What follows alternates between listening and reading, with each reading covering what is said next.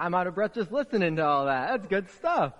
Hey, good morning again, everybody. My name is Kevin Sanders, for those of you who don't know me, and it's one of my greatest joys to serve as lead pastor here at Hope. And I'm just really excited to see some new faces in the crowd today. You have gifted us by showing up today. You are a gift to us. You are a blessing to us. You make us better simply by being here. So thank you for choosing to join us this morning. We would love to connect with you more. We offer cookies and coffee afterwards, and there's a whole bunch of friendly people here. But even before that, we trust God has something in store for you here in worship today. And so we just pray that you will be able to connect with Him in a meaningful way. And again, thanks for being here. On top of that all, I am really excited about all these things going on, and I really hope that a lot of you do sign up for that Shalom Farm Days. It's an extraordinary outreach, and we put the sign-up sheet out last week, but there's only like 4 names on it, and that's like Scott and me is like 2 of them. That's not good. So help us out. I want to see you there. Go ahead and put your name on there. I kind of like committed, and I was like, I didn't even check my schedule, but it's going to happen somehow, right? So I encourage you to do the same as well. As we prepare to hear the Word of God this morning, why don't we again pause and just approach God in prayer. Will you pray with me? God, we thank you for being so good, for being so present, for revealing yourself to us so that we can come to know you more. That is our heart's deepest desire. So, Lord, as we open and hear and receive your word, we pray that it doesn't fall on empty ears and unmoved hearts, but that we might be open to your Spirit's work to be transformed once more closer into your likeness. What a humbling gift it is to be here to receive your word today. We thank you, Lord. Pray this all in Jesus' name. Amen. Amen. So to start us off this week, I needed a little help from one of my friends. Okay. This is my friend. He came from far away, actually, quite far away. And he has an important message for us today. But first, for full effect. Okay? All right, sir, what would you like to say? No infinity and beyond. Okay, you probably couldn't hear that. We're going to do it again, because this is really important. Try it again. To infinity and beyond. Yeah. To infinity and beyond. 1995 is when we first heard that expression from this bold space ranger. And it has stuck in the minds of people across the globe ever since. One of the most known catchphrases from any movie out there. But when you start to break it down, it doesn't exactly make sense. Now, forgive me, but I don't mean to be a buzzkill. I'm not going to kill him or anything. But I don't mean to be a buzzkill. But it really doesn't make sense. I mean, think about it. It's like when a kid says oh yeah, well, I like you times infinity. And then the other kid says, I like you times infinity plus 1. You know what I'm talking about? You've heard that said. How can you go beyond infinity? I really got myself in a tangle here. I apologize. Don't mind me. There we go. How can you go beyond infinity? Even more so, what is infinity? Let's start there. Kids seem to be obsessed with this notion of infinity. And so I'll ask my kids a lot, different questions, and then they'll ask me questions. And one of the questions comes up frequently from my oldest, Miles. He says, Dad, what's the highest number? I say, there is no highest number. They just keep on going. He goes, that's great, but what's the highest number? I say, it just goes on for infinity. That's great. How much is infinity? It just keeps going. What is infinity? Infinity means to be without beginning, without end, without limit, without measure. And as I expressed, our kids seem to be rather obsessed with this idea of infinity because it does evoke in us some sense of wonder. Kind of like when you saw Buzz, right? And he's like, to infinity and beyond. You want to believe he's about to fly. It evokes wonder when we try to grasp the infinite. And even with that number illustration with my kids, we start to say like, yeah, that helps us understand infinity some, but that even is limited. Even math, reliable, trusted, solid, dependable math can still be measured.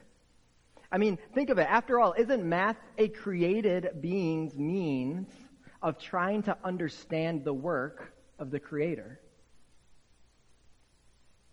But the Creator, the infinite one, cannot be measured.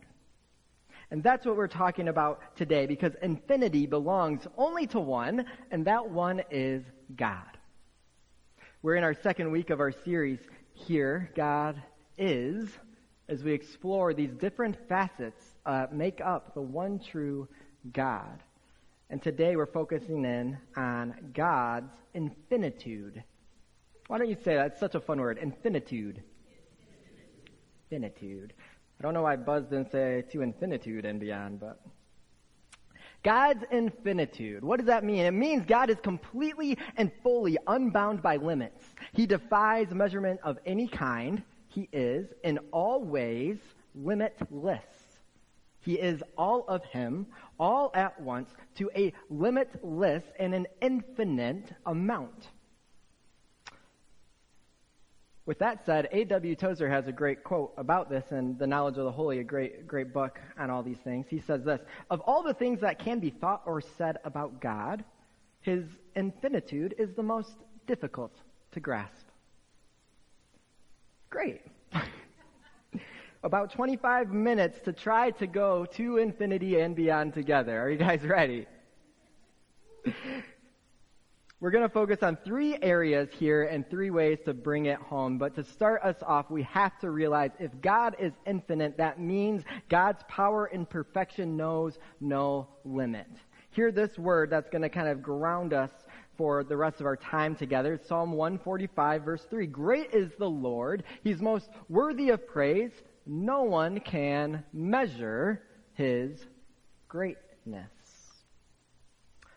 God does whatever He pleases. He can't be stopped. No one can thwart His plans. No one can stand in the way of His purposes. His greatness has no end. It has no ceiling. It has no limit. His greatness goes on forever and ever and ever. And when we think of His greatness means it encapsulates all of Him, all of His attributes. Jen Wilkins, she wrote this book that the Ladies Life Group is going through, None Like Him. Really great read. If you're a male, just still read the introduction that says, On Becoming a God-Fearing Woman. I read it. I found it helpful, though I'm not a woman. But the rest of it is not really specific to women exactly. It's quite universal in nature, and it's a very helpful thing. Spoiler alert, she goes through every single one of the attributes we're going through in our message series. So if you're looking for diving deeper, you can grab this, None Like Him by Jen Wilkin. And she writes this: His limitless underlies all His attributes, His power, His knowledge, His love, and His mercy. They're not merely great, they are infinitely so. Measurelessly so. Okay, so that means when we say God loves you, He loves you infinitely so. We overuse the word love a lot, right? Like, I love McDonald's French fries. That's not on the same level that God loves us. He loves us infinitely so. When we say He forgives you infinitely so. When we say He is powerful, that means He is infinitely so. All that God is, He is infinitely so. And because He alone is infinite, we have to humbly acknowledge that our infinite God has no equal and no rival.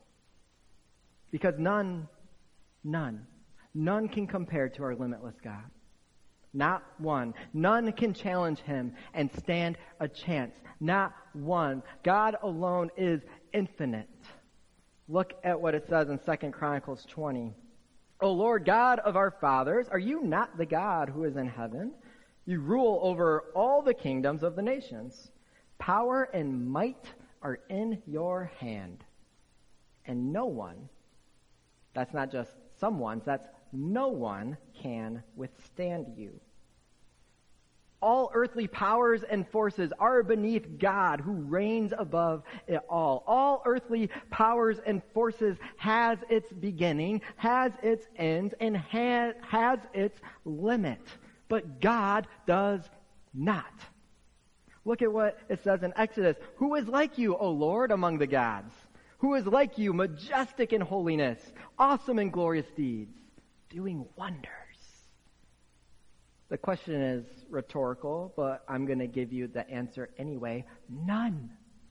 None is like him. None are like him. None can compare. So that means when you worry about the enemy, or you worry about the pervasive power of sin, remember, Satan was created. And Satan's end is coming. The death blow's already been dealt. And Satan is bound. Satan has limits. Satan has no chance. The victory's already secured because sin was conquered on the cross at Calvary and met its defeat. And who did that? Our God, our infinite and unmatched God. What's more, when we recognize that God has no match, he has no rival, no one can stand against him, we recognize that we ourselves are also not God.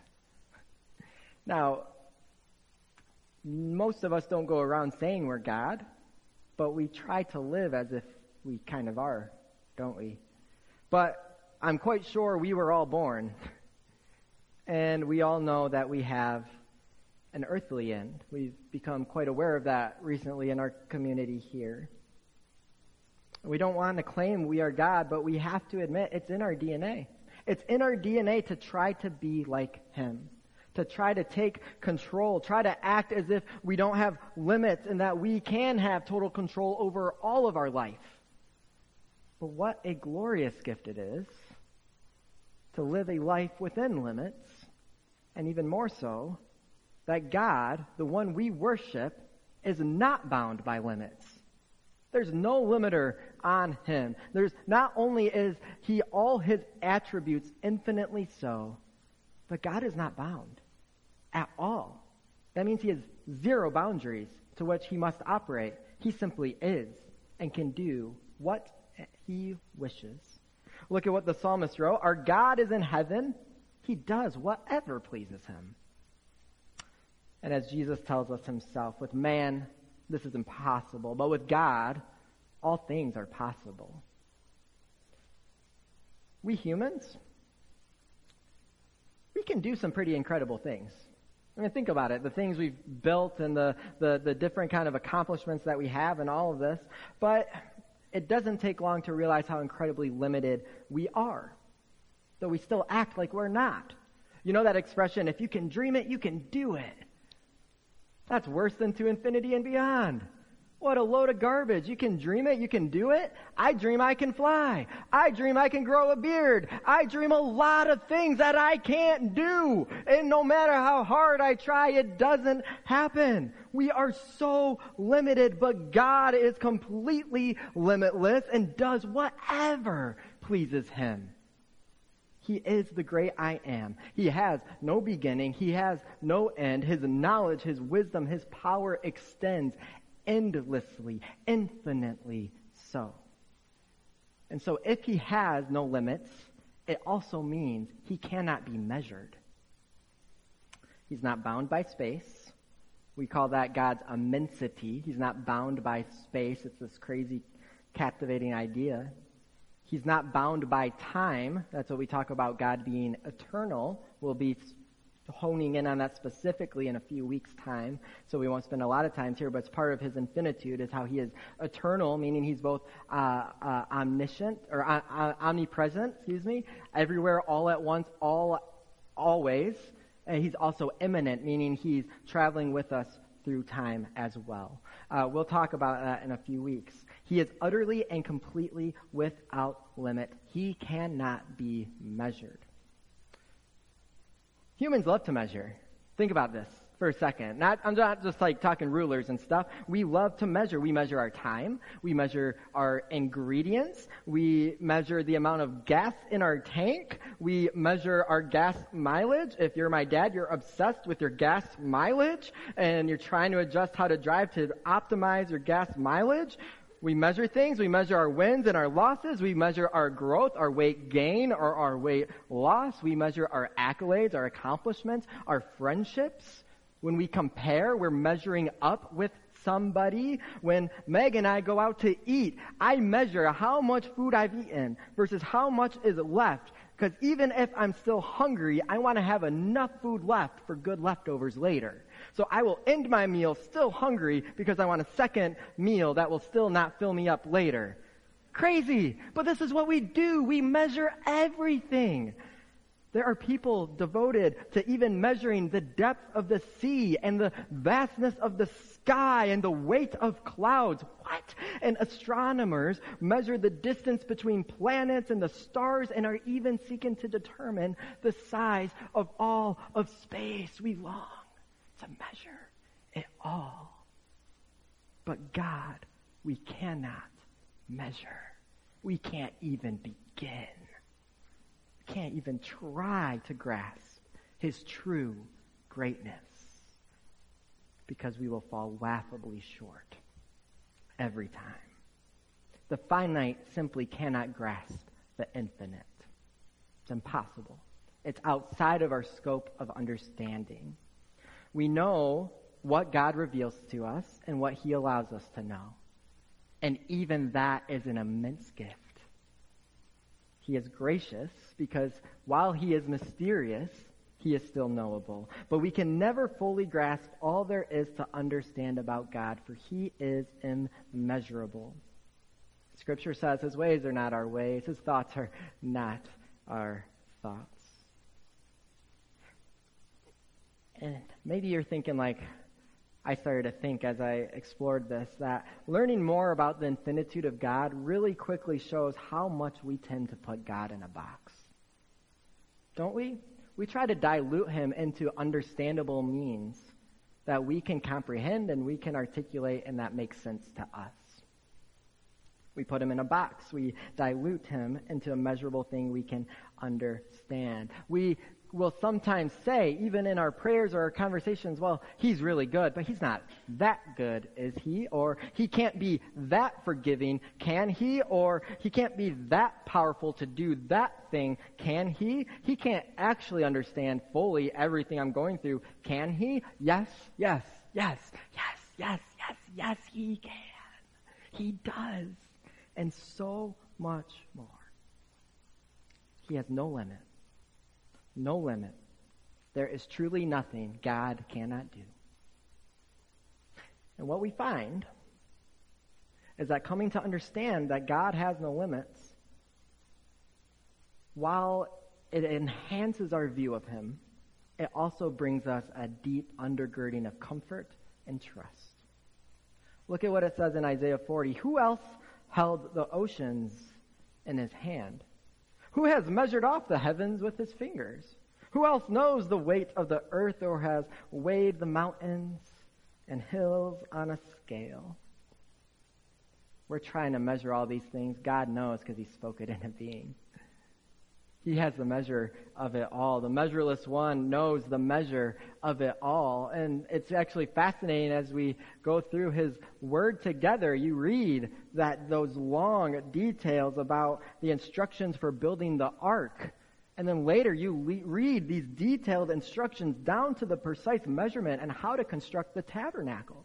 And then even more so, the temple. And God is very clear and very detail-oriented, obviously. And so he gives us the measure. He has the measure of it all. But even more personally, we read that he knows the amount of hairs upon our head. He knows you. He has your fullest measure. So while we struggle to understand how God has no limits, we can rest in this comforting assurance that he knows the measure of all. We need not put him in a box, but instead stand in awe and worship of the only one who is infinitely great. I like how Kevin DeYoung, a pastor, put it. There is nowhere where God is not, and no way God can be contained. Not by imperfection, not by time, not by space. This is kind of hard to grasp, right?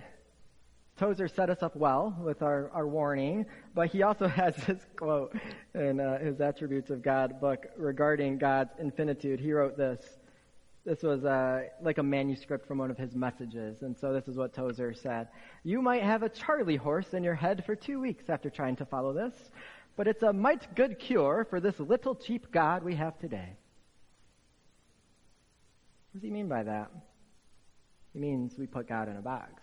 We dilute who he is. He goes on to say that we humans struggle to understand the vastness of God, and even more so, many of us choose to put these limits on our view of God. He says this, the God that's being worshipped in many places is simply a God of imagination. He's not the true God. He's not the infinite, the perfect, the all-knowing, all-wise, all-loving, infinitely boundless, perfect God. And what a warning and a wake-up call for all of us. Are we putting God in a box? Are we worshiping our own imagination of who God is instead of going to what he has revealed himself to be to us? It is far too common for all of us to distill him down into a limited and watered-down version. But to better grasp who he is, we must strive to push against that temptation. So we're going to shift now to a few takeaways. How can this connect, all of this? What does God being infinite really mean for us? And Jen Wilkin in her book gives a really helpful question for all of these attributes. How should the knowledge that God is blank change the way I live? Great question. Pastor Curry did a fantastic job of framing why and how we need to seek to know God last week. And I hope you had takeaways from that and wrote some things down. And as we continue to explore the many facets of this incredible God, we have to consider how what we know must inform how we live. So today's question, how should the knowledge that God is infinite change the way I live? Well, first, living within limits is an incredible gift. It's an incredible gift. We can't do it all. You can't do it all. I can't do it all. You know, I mentioned how we love to measure things, right? We love to measure things, take the measure of things. The other reality is we love to test limits.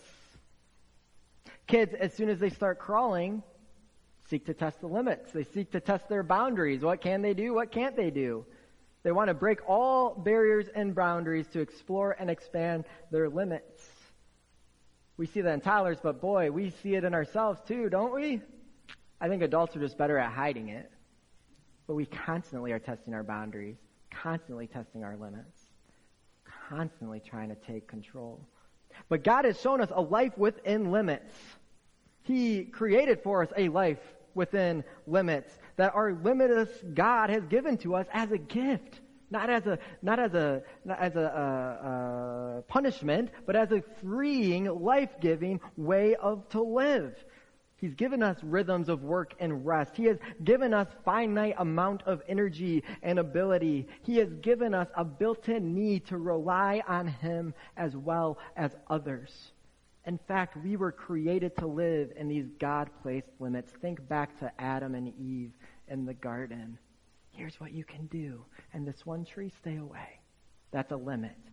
And what did Adam and Eve do? The same thing we all do. We test the limits. We have a tendency to push against all limits. But there is life-giving beauty to live within the boundaries that God has given us. To say, I can't do it all.